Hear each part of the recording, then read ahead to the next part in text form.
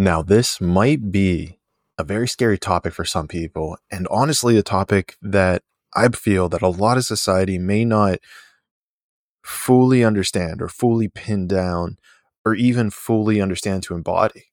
Because personally, I've been dealing with this idea of surrender for about 2-ish weeks now, and only after extensive research with myself, with energy, with the experience of life, with other materials, am I even just starting to take a glimpse into what it actually truly means to surrender.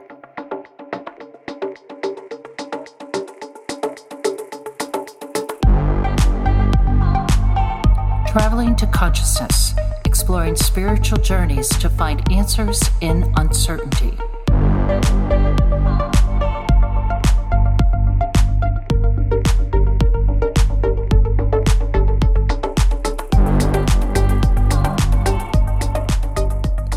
What is up, conscious monkeys? Welcome back to another episode of Catch Up with Clayton. As always, I'm your host, Clayton. And as you guessed it, in this episode, we will be talking about surrender. What does it mean? What is there to do with it? Is it powerful? Is it weakness? We're going to break all of that down to the best of our ability. Now, I do want to start off by saying all of this is just my current understanding of things. It's bound to change as we change and flow through the life that is. And that's probably a good way and good place to start, is the flow of life. The way that I am speaking of surrender, and this comes down to definitions, is surrendering to the flow of life, allowing that flow of life to carry you with it. And it's so fascinating as I sit here and talk about this, because the visual I'm getting is how we've always said, or maybe heard, at least I have, I don't know if you have, the expression of letting the stream take you downstream.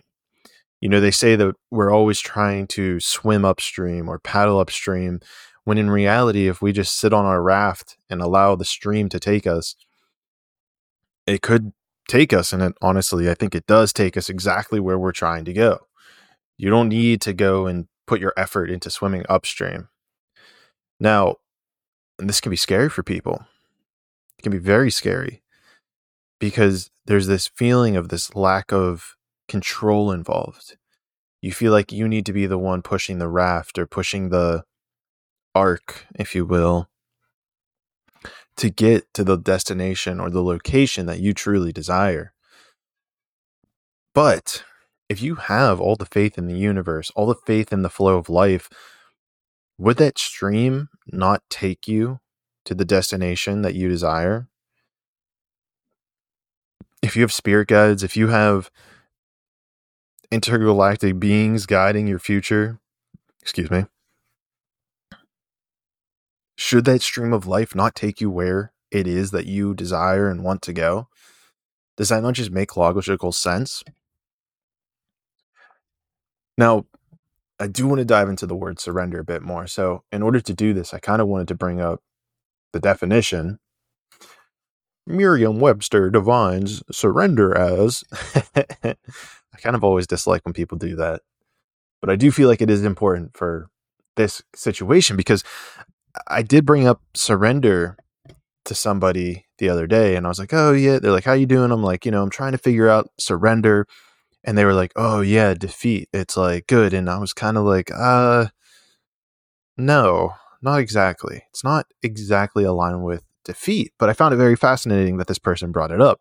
And I'm super grateful that they did, because it shows me that maybe we have a misunderstanding of what it means to surrender to the universe. So there are different definitions of surrender. So let's go through it, right?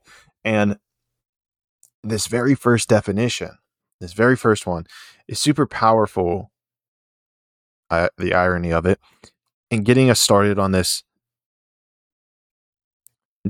deviation, this parsing out of what we mean by surrender.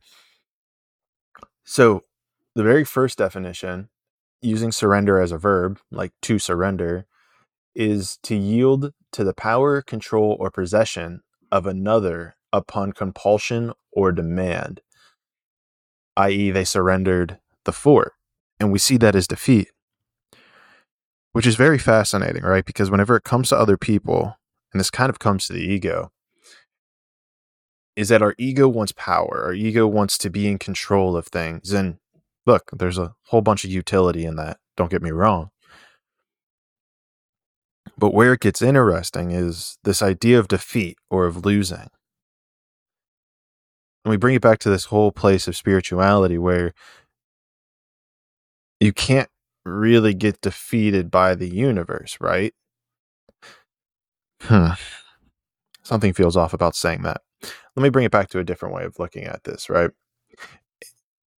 The way that I kind of view the world is in the world of paradoxes. So if you find a paradox, it tends to be one of the greater truths. So to yield power to the universe, right? To give up the universe, give up your control or power to the universe. Ironically, wouldn't that empower you? Because if everything around you is a reflection of you, if you are connected to everything, then aren't you allowing yourself, your external self, your universal self, to take this physical vessel on a mystical journey? And would that not invite in more mysteries of not knowing where you're going, how you're getting there, and yet allow you to sink even more deeply into the present moment where you are able to watch this mystery unfold around you?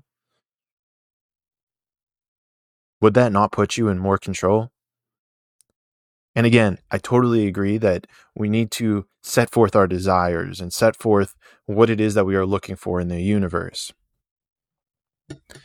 But once you make that request, once you create that vision board, once you put that thing out there, why not just take a step back and see how it unfolds? How do you know that getting fired from that job isn't going to take you where it is you desire to go? How do you know that this relationship that you're deciding to take your hands off the reins isn't going to disappear and then a new relationship will come back even more fulfilled? Maybe it's the same person. I've heard plenty of stories where the same person ends up coming back and their relationship is even better than it was before. And yet, if they managed and tried to play dictator with their life, they would have never seen that happen in the first place. Which kind of comes to another thing. The feeling that gets invoked, or the energy that gets invoked whenever you say you're trying to control a situation, or you're trying to maintain power, or you want to maintain authority. Does this not come from a place of lack? By your attempt to hold on to power, to hold on to these things, if you will, these elements of reality that you perceive as being in control or in power, does that not just energetically feel as though it comes from a place of weakness? Your desire to keep things the way they are. And is it not that the entire universe is always changing? The only constant in the world is change.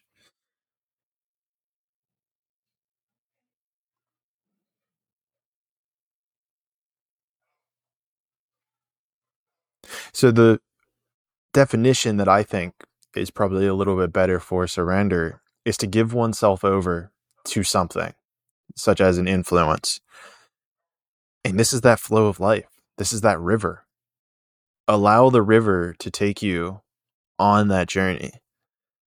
Allow the river to take you down that stream to where it is you desire. You put in your request. Why not just flow with it?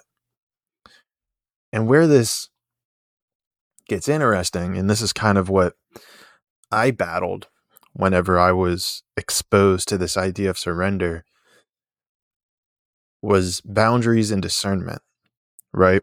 Where does it lie that there are boundaries and discernment? Because at some level, we can't just allow everything to happen to us, right? People are going to ask favors of us. People are going to want us to do things for them. I've even had that recently where somebody was asking me to do something. It was kind of out of alignment. And I was like, at what level do you just surrender and just say, okay, the universe is going to let me do whatever? Because then you're absolving yourself of responsibility. Oh, someone came and said I needed to do something. Well, I guess I have to do it.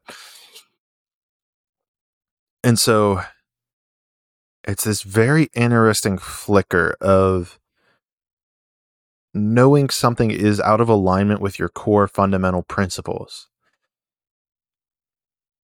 And this is where setting boundaries or discernment comes in, of being able to say no. Saying this isn't in alignment, let's say. And so it's a very, very unique place to be in. And it's something I think that you need to just see for yourself. The idea of just surrendering to the moment, allowing things to unfold as they will. And quite frankly, this is something I am still trying to figure out in regards to my podcast. Whenever it comes to the idea of sitting out for 3 hours with people. Sometimes people have shown up and said to themselves, oh, well, like, I guess I booked something else. Like, so I really only have 2 hours. And to me, I'm like, fuck, like, do I surrender to this? Do I say something? Do I cancel it? And so I'm not quite sure in those regards. Because in this situation, when there's an agreement that has been created that we're going to sit down for 3 hours, I've booked off 3 hours.